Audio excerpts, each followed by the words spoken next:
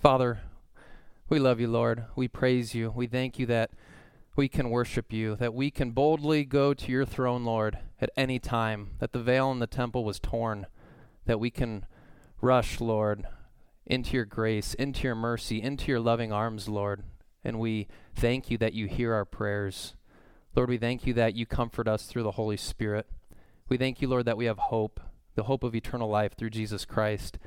We thank you, Lord, that we do not weep as the world weeps, Lord, that we can rejoice, as your word says, at all times. Rejoice in the Lord always, and again, I say rejoice. So, Lord, we rejoice in you today, no matter what we're going through. And we pray, Lord, right now that you would prepare our hearts for your word, that the word would penetrate deeply, that it would encourage us, that it would strengthen our faith, that it would edify us, Lord, and where we need rebuke and correction, Lord, may it do that as well. So unify this fellowship, Lord. Help us to be like a city on a hill, a light in the darkness, Lord. Use us for your glory. Help us to be your hands and feet. Speak through me, Lord. Help me to get out of the way, that Christ may be exalted. In Jesus' name, amen. Today, the title of the teaching is The Testing of the Son. The testing of the Son. Last week, we looked at the giving of the Son. We focused on John 3:16. Lord willing, next week we'll be looking at the crucifixion in preparation for the resurrection on Resurrection Sunday. This week I received a text message from a friend, a brother in the Lord back in California, asking me to pray for him. And he's been texting me from time to time, pray for me. He'll just send me a text, pray for me, and I'll seek the Lord. And he went on to say, quote, just tired, man. Asking, what's the purpose in all my pain, you know? It doesn't stop. Don't understand why God allows so much when he saves someone. How do you respond back to that if a friend, a brother, a sister in the Lord texts you that? Where do you go if that's how you feel? Why the trials? Why the testing? Why the hurts? Why the pains? Why the struggles? Why do we go through all this as Christians? Is it meaningless? And of course, the answer is no. God is doing something in everything that we go through. He uses trying times for many reasons. Here's a couple. The trials cause us to cling to him. Perhaps we wouldn't cling to him all the more if we didn't go through certain things in life. God allows trials to make us holy. Hebrews chapter 12. He disciplines us so that we may share in his holiness. Trials grow our faith. And God gives us trials. God allows us to go through trials so that we can encourage one another, so that we can speak into the lives of others who are struggling as well. And that's what I told my friend. That's what I told this brother. I said, you're able to speak into the lives of other Christians, other people, in ways that nobody else can because you're going through these trials. That's one of the many reasons God allows us to go through suffering in this life, to comfort others who are going through suffering as well. God's doing 1,000,001 things in the trials that we go through.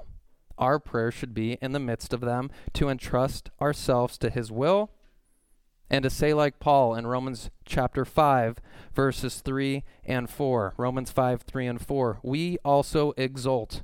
What does it mean to exult? We rejoice, to glory, to boast. We boast in our tribulations, Paul says, knowing that tribulation brings about perseverance. Can be translated endurance. And endurance, proven character, and proven character, hope. And then he goes on to say, because hope does not disappoint. Also Romans 8, 35 through 37. Who shall separate us from the love of Christ? Shall tribulation, or distress, or persecution, or famine, or nakedness, or peril, or sword, any of these things, he goes on to say, separate us from the love of God in Christ? Then he goes on to say, and he quotes Psalm 44:22, just as it is written, for your sake, O Lord, we are being put to death all day long. We were considered as sheep to be slaughtered. But he doesn't stop there. But in all these things we overwhelmingly conquer through him who loved us. Hupernikao, the only time that Greek word is used in the New Testament, we overwhelmingly have victory. We exceedingly conquer through him who loved us. And the question is, how do we overcome how do we conquer when we're dying? Isn't that a contradiction, Paul? Tribulation and distress and peril and nakedness and sword, like sheep to be slaughtered, and yet we're conquering. Did Jesus conquer on the cross? Stripped naked, beaten, laughed at, mocked, ridiculed, crucified. In the world's eyes, that's the lowest of the lows. That's not conquering in the world's eyes. That's defeat. Yet the Bible says that Jesus conquered on the cross. He conquered Satan. He conquered sin. He conquered death, and he rose on the third day to prove that he was the Son of God. And so we conquer through him. 1 John 5:4. This is the victory that has overcome the world, our faith. We conquer when we keep the faith through all the trials and tribulations that we go through in life. We conquer because of 2 Corinthians 5:8. To be absent from the body is to be present with the Lord. Jesus said, do not fear man who can destroy your body, but cannot destroy your soul. Fear God who can destroy both body and soul in hell. They can destroy our body. They can't destroy our soul. We conquer because the moment we die, we go into the presence of the Lord. 2 Timothy 2:12, if we endure, we will reign with him. We conquer because we will go and reign with Jesus Christ. Romans 8:32, it says, the Father has been pleased to freely give us all things. We conquer because we have all things in Christ. We've inherited everything in him. In Romans 8:18, for I consider that the sufferings of this present time are not worthy to be compared with the glory that is to be revealed to us. That's why we conquer. We're going to gloriously reign forever and ever with Jesus Christ. 1 Corinthians chapter 6, it says we're going to judge angels. Don't you know that you're going to judge the world? Eye has not seen, ear has not heard, nor has it entered the heart of man what God has prepared for those who love him.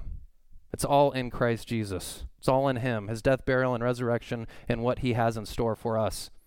Some of us, we have tunnel vision. We're just too focused on the here and now, what's right in front of us. We lose the big picture. That's been my prayer lately. Lord, give me the big picture. Help me to have the big perspective.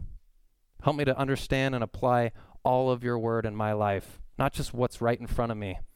Family life, bills, trials, tribulations. God wants us to look beyond that, past that, at Christ and at eternity and what he has in store for us. We want to say like Paul in 2 Corinthians 12:10, therefore, I am well pleased. I am content. The word means I take pleasure in weaknesses, insults, distresses, persecutions, difficulties for Christ's sake. For when I am weak, then I am strong. The verse right before that says, his power is perfected in weakness. If you remember, Paul prayed 3 times that the Lord would take this thorn from his flesh. Remove this thorn, Lord. We don't know exactly what that thorn is. We all have a thorn at times in our flesh. 3 times Paul boldly prayed. What was the divine response? My grace is sufficient for you, for power is perfected in weakness. So then Paul goes on to say, I'm well content. I take pleasure in weaknesses then. If God's response is that his grace is sufficient for me in this moment, and that power is going to be perfected in what I'm going through, then I will most gladly go through it. That should be our response as Christians. Lord, if this is the way that your power is made known through me, if this is how you grow my faith, if this is how you get the word of God out and the gospel out, then so be it. Your will be done. So we need to remember that key phrase, his power is perfected in weakness. What hero of the faith, read through the scripture, what hero of the faith was not made weak? Joseph was thrown into a pit, imprisoned for 2 years. Moses on the run for his life from Pharaoh in the wilderness. David was hunted down by Saul. Job lost everything. Jeremiah was ignored and mocked. Daniel was thrown into a lion's den. The prophet Zechariah, it says, was stoned in between the courts of the temple. Tradition states that Isaiah was sawn in 2. That's just a short sample of the heroes of the faith. Many of them made weak, yet their faith grew strong. The book of Hebrews says, men of whom the world was not worthy. I love 1 Peter 4:12. Do not be surprised at the fiery ordeal. Do not be surprised at the fiery trials that come among you for your testing, as though something strange were happening to you. It's not strange when we go through trials as Christians. It feels like it in the moment. It shouldn't be strange, though, to us. He goes on to talk about rejoicing in your trials, because when Jesus returns, then you can have the joy of keeping the faith. So the same book, the book of Hebrews, that holds up these heroes of the faith, puts on the highest pedestal our Lord and Savior, Jesus Christ. He's on the top. He's called the author and perfecter of the faith. That word author can also be translated founder, captain, leader. He's the leader and the perfecter of the faith. It's said of Jesus, he was tempted in every way as we are, yet without sin. Hebrews 4:15. Because he was tempted in that which he suffered, he's able to come to the aid of those who are tempted. Hebrews 2:18 states that which I just quoted. He's able to come to the aid of those who are tempted. The Greek word is pirazo, means to try, to tempt, to test. Hebrews 4:15, Hebrews 2:18, both use that same Greek word. The one who suffered much and conquered much, more than anyone else in the scripture. He was tested. He was proved. The same Greek word, pirazo, it's used in 1 Corinthians 10:13. You guys have heard this verse, no temptation has overtaken you, but such as is common to man, and God is faithful. He will not allow you to be tempted beyond what you are able. But with each temptation, he will provide a way of escape that you may endure it. It's a tongue twister. There's always a way of escape. There's always a way out. There's always that path that leads to righteousness. Christ is always there, reaching out to help in time of need. Pirazo, to tempt, to test, to try. It's also used in 2 Corinthians 13:5. Test yourself. Pirazo. Test yourselves to see if you're in the faith. Do you not realize this about yourselves? That Jesus Christ is in you unless you fail the test? Paul shares that with the Corinthian church who needed to test themselves. Who knows if many of them were in the faith because of all the sin that they took part in. I've talked about that before. I don't believe that Christians test themselves in that same way. Every day going, am I in the faith? Am I not in the faith? I'm testing myself again today. I did better yesterday at Bible reading. Today I didn't do as much. Am I in the faith or am I out of the faith? No, but if you have day after day, week after week sin in your life, practicing sin, you need to test yourself. If you call yourself a Christian, Paul's saying examine yourself, try yourself. Are you even in the faith? Because 1 John says we must walk in the same way Jesus walked. If you claim to follow Jesus, you should be walking in his footsteps. Now, sometimes we step on a rock. Sometimes we stub our toe. Sometimes we fall over. We get right back up, though, if we're Christians. We repent, we turn, and we keep following him. Could Jesus come to our aid? Could he help us? Could he minister to us? Could he be the great high priest? Could he be our sinless Lamb of God if he didn't pass all the tests of life that came his way? And the answer, of course, is no. He proved to be the Son of God. He proved to be pure, holy, perfect, without blemish because of the tests that came his way, and he passed them all victoriously, perfectly. How do you test pure gold? If you have some metals lying around your house, if you guys have gold, I don't think I have any at home. My wife would know. We have some silver. How do you test gold?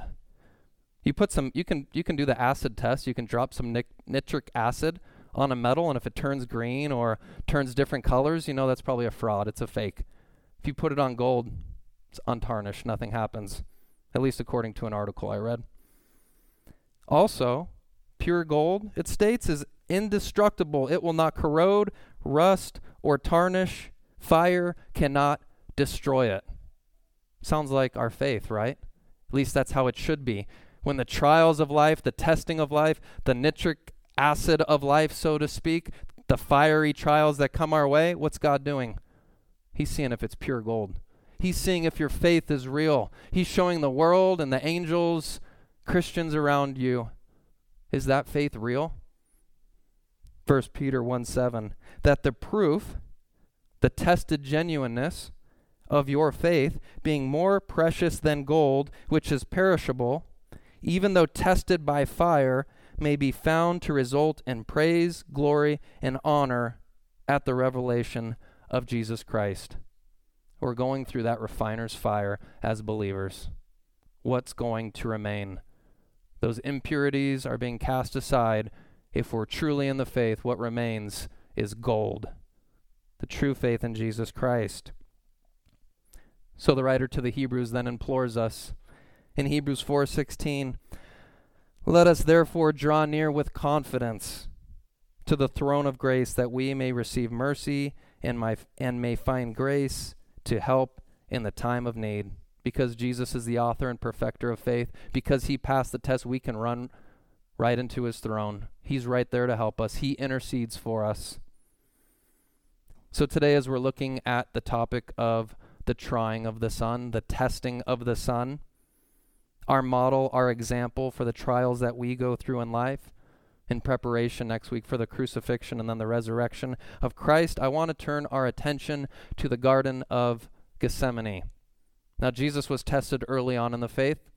It's mentioned in the Gospels. It's mentioned in Matthew chapter 4. After his baptism, it says the Spirit led him into the wilderness to be tested, pirazo or parasmos, to be tested by the enemy. See, the enemy tempts us to sin. God tests us to reveal our true faith. And so there, the enemy tested Jesus. 40 days without food. What's the first test that the enemy brought his way? If you're truly the Son of Man, turn these stones into bread. And if you know the story, Jesus said, it is written, man shall not live by bread alone, but by every word that proceeds from the mouth of God. 3 tests the enemy brought his way. Brought him up to the pinnacle of the temple. Worship me, I'll give you all the kingdoms of the world. Bow down, fall on your face, worship me. You shall worship the Lord your God and serve him only. Jesus quoted scripture. It is written, it is written, it is written. You're not going to pass the tests that come your way in life if you don't know scripture.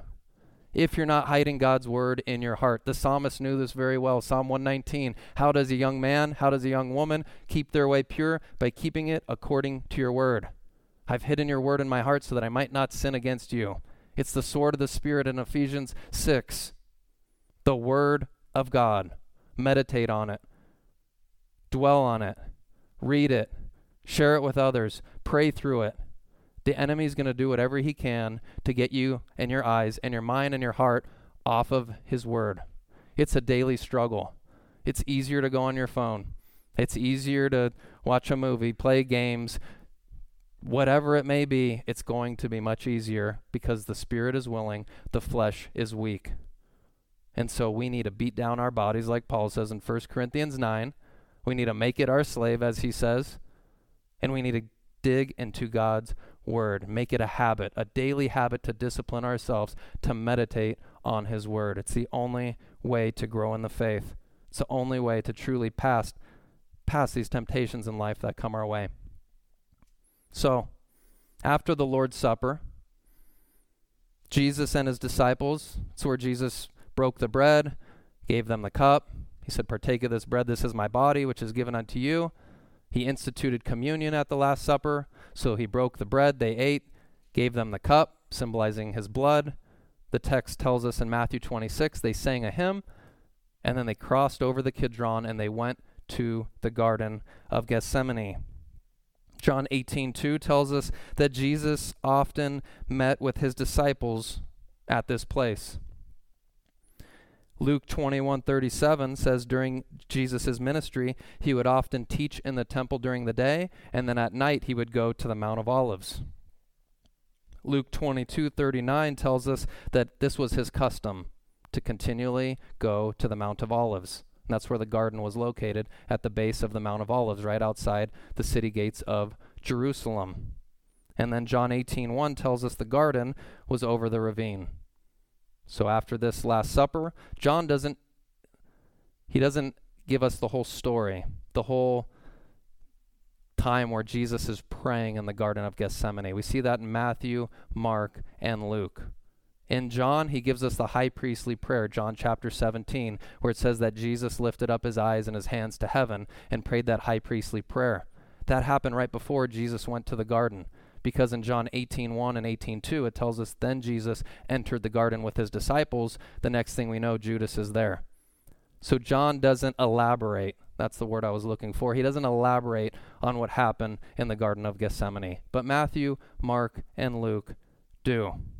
So, last week we looked at several examples of typology in the Old Testament when we talked about the crucifixion of Jesus Christ and the giving of the Son. We looked at Numbers chapter 21, if you remember. Just as Moses lifted up the serpent in the wilderness, so the Son of Man will be lifted up. Nicodemus, if you remember, John 3:14 and 15, leading up to John 3:16, probably the most famous verse in the Bible.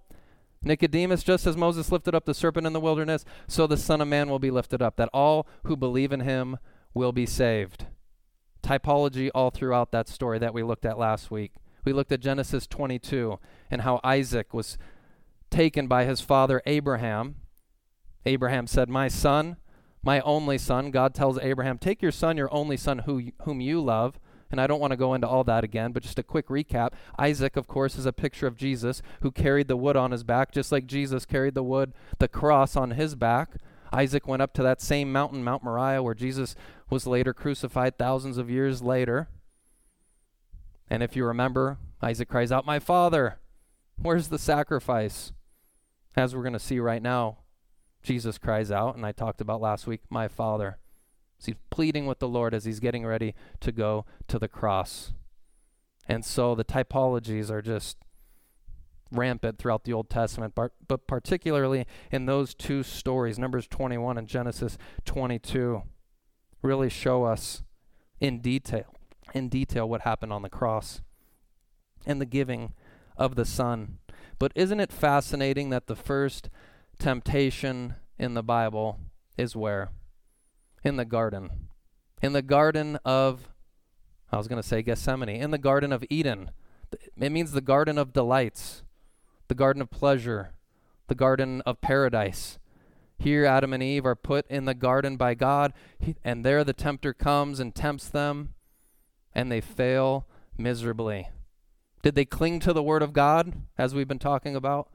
Did they hide God's word in their heart? When Satan was coming at them with half-truths, with these lies, were they able to quote back to him scripture? Were they praying as they should be? No. Romans 5:14 says that Adam is a type, a foreshadowing of him who was to come. In Romans 5 and 1 Corinthians 15, both show that Adam is a type of Jesus. Adam is the first type or shadow in that he sinned, but Jesus reverses the curse. Where Adam was tempted and failed, Jesus was tempted and passed. Where Adam brought sin into the world, Jesus died for sin. And so we see those two correlations in Romans 5 and 1 Corinthians 15. Adam and Eve took their eyes off of God. They doubted God. They doubted his goodness. They doubted his word. They essentially said, "Our will be done."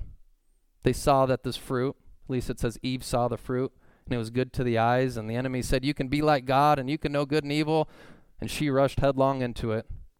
Scripture actually says she was quite deceived. She was deceived. I don't know what Adam was doing.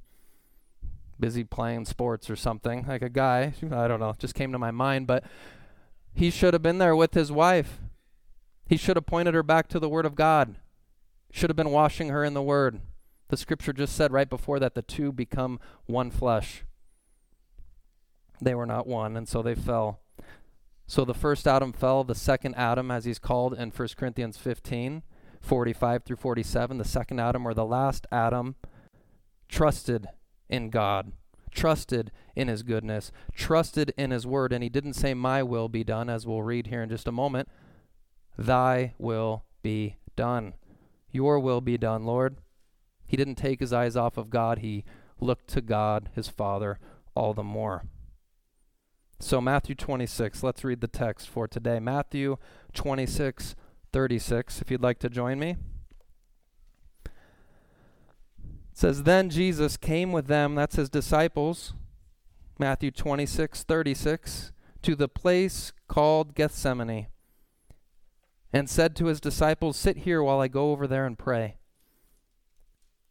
And he took with him Peter and the two sons of Zebedee and began to be grieved and distressed. Then he said to them, 'My soul is deeply grieved to the point of death. Remain here and keep watch with me.' And he went a little beyond them and fell on his face and prayed, saying, 'My Father, if it is possible, let this cup pass from me. Yet not as I will, but as you will.' And he came to the disciples and found them sleeping, and said to Peter, 'So you men could not keep watch with me for 1 hour? Keep watching and praying, that you may not enter into temptation. The spirit is willing, but the flesh is weak.' He went away again a second time and prayed, saying, 'My Father, if this cannot pass away unless I drink it, your will be done.' And again he came and found them sleeping, for their eyes were heavy. And he left them again and went away and prayed a third time, saying the same thing once more. Then he came to the disciples and said to them, 'Are you still sleeping and taking your rest? Behold, the hour is at hand, and the Son of Man is being betrayed into the hands of sinners. Arise, let us be going. Behold, the one who betrays me is at hand.'" Many of you know the word for Gethsemane means oil press, wine press. Here's Jesus in the garden with these olive trees being pressed. This was a place he often went to, perhaps throughout his ministry. When he was tested, when he was tried, this was the place where he sought his Father, our Father, in preparation for this last time when he would go into this garden, pleading with God to let this cup pass.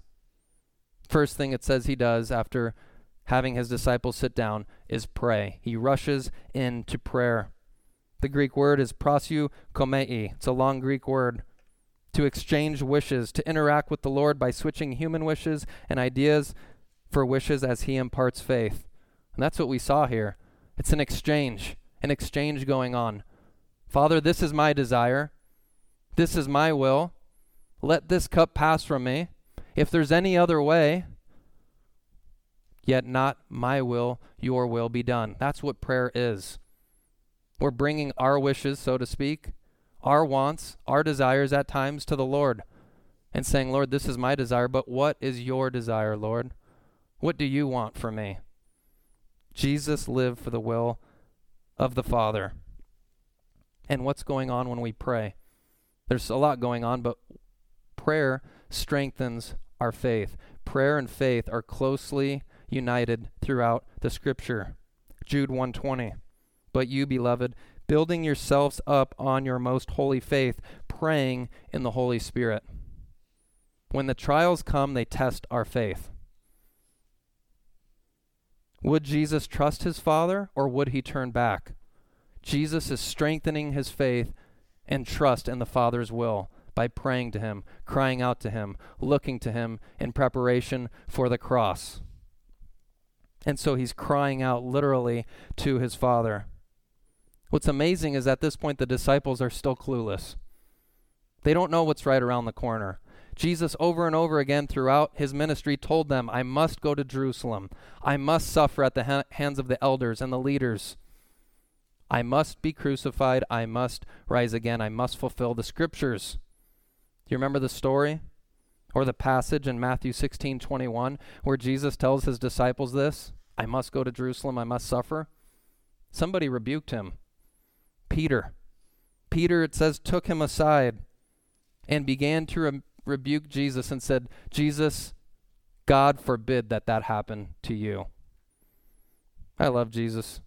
Jesus then pulls him aside, it says, and rebuked him. "Get behind me, Satan. You are a stumbling block to me. You are not setting your mind on God's interests, but man's." This is why I came down from heaven, Peter. I came to die for the sin of the world. Do not get in the way of that. Get behind me, Satan. Strong words. Jesus had his eyes set. I think it says in Isaiah like flint. His heart was set on Jerusalem. That's why he came. And he told his disciples this.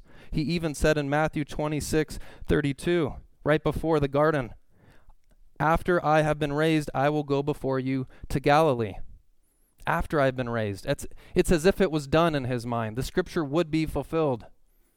Yet here in the moment, what theologians call the hypostatic union, fully God, fully man, the struggle is real. He knows he's going to the cross. He knows he's going to die for the sins of the world. He knows he's going to be forsaken by his Father in some mysterious way. The wrath of God poured out upon him. The sin of the world placed upon him. And so somewhere in his humanity and divinity was a struggle. In his humanity, he wanted to turn back. He didn't want to go forward. It was a real trial, a real temptation. Yet his divine side knew, I must press on. I must go forward. I must trust the Father's plan.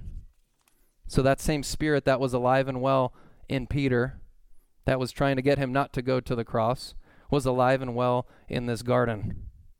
Just as it was alive and well thousands of years before in the original garden, tempting Adam and Eve. Satan always wants to thwart God's plan. He always wants to thwart God's will. He'll do whatever he can to sidetrack us. So Jesus goes where we all should go, and he prays what we should all pray. Verse 38 says he was deeply grieved, overwhelmed, it's translated in the NIV, to the point of death. He couldn't even but stand. It says he goes to his knees in verse 39. He fell on his face. Same Greek word that Satan in Matthew 4 said, fall on your face and worship me. I'll give you the kingdoms of heaven, or of the earth. And so here Jesus falls on his face to his Father. My Father, if it is possible, let this cup pass from me. Yet not my will, but your will be done. It's a posture of humility, a sign of complete surrender to the Father's plan, a sign of desperation, and a pleading for help to the one who could save. We're told in Hebrews 5:7, in the days of his flesh, that's Jesus, he offered up both prayers and supplications with loud crying and tears to the one able to save him from death, and he was heard because of his reverent submission. And that's the mystery. Here's the Son of God, God in the flesh, yet relying so heavily upon his Father, so needing his Father, so weak like us. And the scripture says he was crucified in weakness. He became weak so that when we're weak, we become strong in him. He's the forerunner. He goes before us.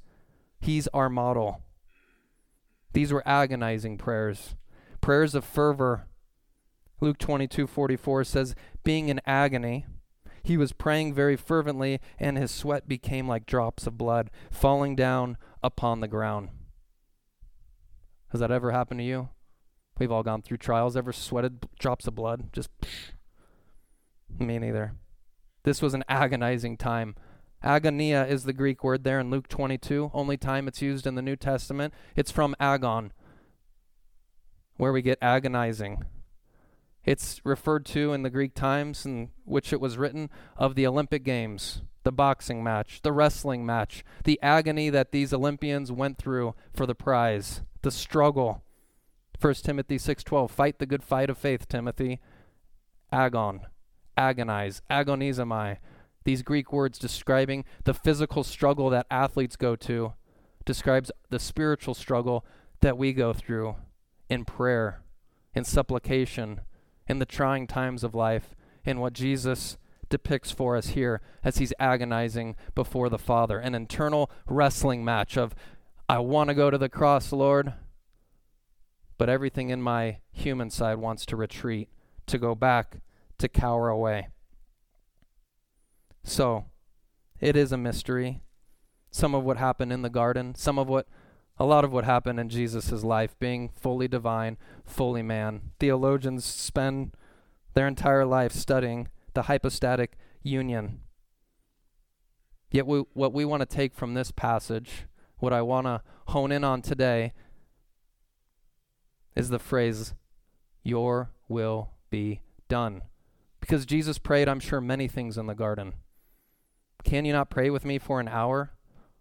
Is what he tells his disciples. They could have recorded a lot of things that Jesus prayed to the Father, but one thing that Matthew, Mark, and Luke want us to know is that he cried out to the Father, your will be done. 3 times. Remove this cup, Lord. Remove this cup, Father, if it's possible. He was persistent in this prayer. What was the divine response? There's no other way. You must go to the cross. You must die for the sin of the world. Acts 4:12. There is salvation in no other name. There's no other name under heaven given among men by which we must be saved. If there was another way, then the response would have been, okay, you're my son, you're my beloved son, that's okay, you don't have to go to the cross. There was no other way. Scripture must be fulfilled. Paul says in the book of Galatians, if the law could save, if the law could make righteous, then Christ died needlessly. If there was any other way that we could be saved, Jesus didn't need to go forward. But of course, Jesus needed to go forward. He knew that. He preached that in his ministry. He taught that. He just got done telling his disciples he would rise, and so he moved forward. The spirit is willing. He told the disciples the flesh is weak.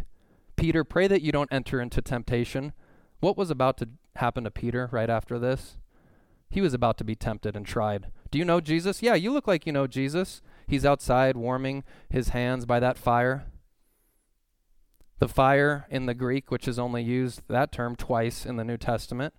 The fire where Peter is warming his hands and the fire where Jesus is on the shore after the resurrection. And he calls Peter and the disciples from the water. Come over here. Peter, I'm restoring you, Peter, but teach my lambs, Peter. Teach my sheep. Shepherd my flock. Here's a fire, Peter. Does this remind you of anything?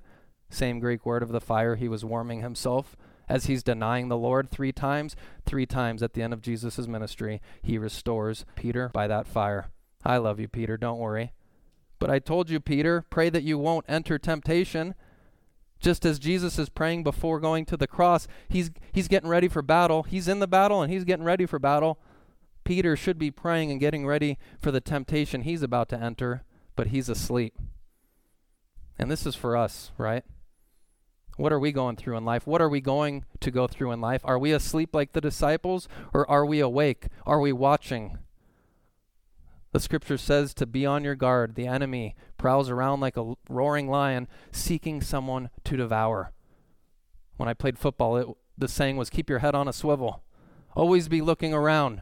You never know when some guy's going to come up beside you, next to you, and try to knock you on your backside. And that's the enemy. He's just looking around. He's looking for that sheep that's away from the fold. Like that lion that's chasing after the zebra. Which one's easiest? The one that's just by himself, hanging out, head's not on a swivel, not looking around, not watching. Easy prey. And the disciples here were easy prey. Jesus said, strike down the shepherd, the sheep will be scattered. They were scattered, and they were easy prey for the enemy. And Peter fell. By God's grace, he was restored. So we need to look to Jesus. He's our model. We need to be in prayer as he was. I want to talk about the phrase in a little bit more detail. Your will be done. Remember when Jesus told the disciples to pray in Matthew chapter 6? This is how you're to pray. Our Father, Matthew 6, 9, and 10. Our Father, who art in heaven, hallowed be thy name. Your will be done. Your kingdom come, your will be done on earth as it is in heaven. That's how he taught the disciples to pray. This is what should undergird all of our prayers. Your will be done. Jesus lived for the will of the Father. It's what motivated him, energized him, fulfilled him, satisfied him. I love John chapter 4, the woman at the well. The text says that the disciples were going from Judea up to Galilee. It was about a 70-mile walk. Most of us would have trouble doing that, but that's what they did back then. They didn't have cars, right? If you're lucky, you had a donkey or a camel or something, I don't know. But they're walking, and the disciples are walking, and they could have walked around Samaria. That's what most people did. We don't want to go to Samaria. They're half-breeds. They're not really Jewish. They worship these foreign gods. They're less than. We'll walk the extra 20 miles. We'll go around Samaria. Jesus said, no, we're going through. I got a plan. I'm a man on a mission. Remember, I live for the will of God. I have a divine appointment. So they go into town in Samaria. They've just walked about 30 or 40 miles. John 4:6 says that Jesus is wearied. He's tired. And he says, give me a drink. Sits at this well, give me a drink. And this woman is actually more wearied, most likely, than Jesus at this point. She's living in sin. Jesus knows more about her than she knows about herself. Where are the disciples? They went into town, the text tells us. They went to get food. But Jesus, he's on a divine appointment. He has a soul to save. He's conversing with this woman. They're going back and forth. He uses water as an illustration of the living water. And it takes her quite a while to get this. He's talking spiritual words. She keeps going back to the physical. Eventually, he shows her, I am the Messiah. I am the Son of God. I'll give you living water. If you remember, she drops her water pot. She's no more concerned about that. Her past life. She runs into town and tells everyone about Jesus. Why is this story significant? When the disciples come back with food, they say, Rabbi, eat. That's John 4:31. John 4:32, Jesus said to them, I have food to eat that you don't know about. I love the disciples' response there. They look at each other. Who gave him food? We just got back with the food. You're over here sitting at this well. She gave you some water. What food are you talking about, Jesus? Who gave him food? And this is his response. John 4:34. My food is to do the will of him who sent me and to accomplish his work. Man, that's an awesome verse. My food's to do the will of him who sent me and to accomplish his work. You guys are working for the physical food. That's the first thing you guys thought about when we got to Samaria. We need to run into town and get food. My food's to do the Father's will. The Father's will is that all would be saved, that none would be lost, that all would come to repentance. My Father sent me to spread the gospel message, to heal the sick, give sight to the blind, raise the dead, preach the gospel to the poor. I'm set on the Father's will. That's what I'm living for. I love it. And that's the model to the disciples over and over again. What's Jesus doing? Sneaking off into prayer, going to the quiet place to pray, to seek his Father's will. Father, what's your will? To seek and save that which is lost. Okay, I'm going to go back into town. I'm going to teach. I'm going to shepherd. I'm going to heal. And then I'm going to go back to the Father. What's your will, Lord? Okay, I'm back to work. That should be us. That's the model for us. Constantly seeking the Father. What's your will, Lord? Here's my hands. Here's my feet. Here's my low IQ, Lord. What do you want me to do? That's what I tell him. Here I am. Send me. And then I'm constantly going back to him. Am I in your will, Lord? Show me your will. And the scripture says in 1 Thessalonians 4 and other places, this is the will of God, your sanctification, your holiness. So he's revealed much of his will to us, to live holy lives, to walk righteously before him, to give thanks in all things, to seek and save that which is lost, to follow in the footsteps of Jesus Christ. You continue on to John 5:30. I do not seek my own will, but the will of him who sent me. John 6:38. I have not come down from heaven to do my own will, but the will of him who sent me. He repeated this over and over again. He lived for the Father's will. So here he is in the garden. One last time. The olive press. He's being pressed. He's in agony. He's in pain, yet he's resilient, he's strong, and he's proclaiming, your will be done. The first Adam failed, the second Adam proved victorious. Perhaps there's many things, as I mentioned, that Jesus prayed, but that's the one thing I want us to remember today. These 4 words, your will be done. So in closing, it's one of the simplest prayers we can pray. Some of us think we just need to pray these exquisite prayers before the Lord. Just need to sound good. Jesus tells his disciples, he already knows what you need. Before you ask, don't be like the Pharisees. Don't go out in front of people and try to use these big words. Sometimes we can use big words because there's big words in the Bible. But where's our heart at? Is our heart just saying, your will be done, Lord? In my life, Lord, be glorified. It's a song we sang in church. I always go back to a lot of these songs. Simple songs. In my church, Lord, be glorified. In my house, Lord, be glorified. At my job. That should be our prayer, that Christ would be glorified in all things. And it's an easy prayer, as I mentioned, but it's one of the hardest things we can pray and actually mean. Because God's will can take people to the throne of Israel, like King David. It could take you to being in second in command in Egypt, like Joseph. It could take you to conquer kingdoms, but God's will could also get you stoned to death, like Stephen in Acts chapter 6. It could get you, like Paul, beaten by rods 3 times and shipwrecked and stoned to death or left for dead, and God's will can take us many places. Jonah didn't want to follow God's will. He ran. Peter earlier had a hard time with God's will. Jesus told him, get behind me, Satan. And Paul cried out 3 times, take this thorn. But Lord, if this is your will, then I'm okay. Your power is perfected in weakness. The best place for you and I to be is right in the center of God's will.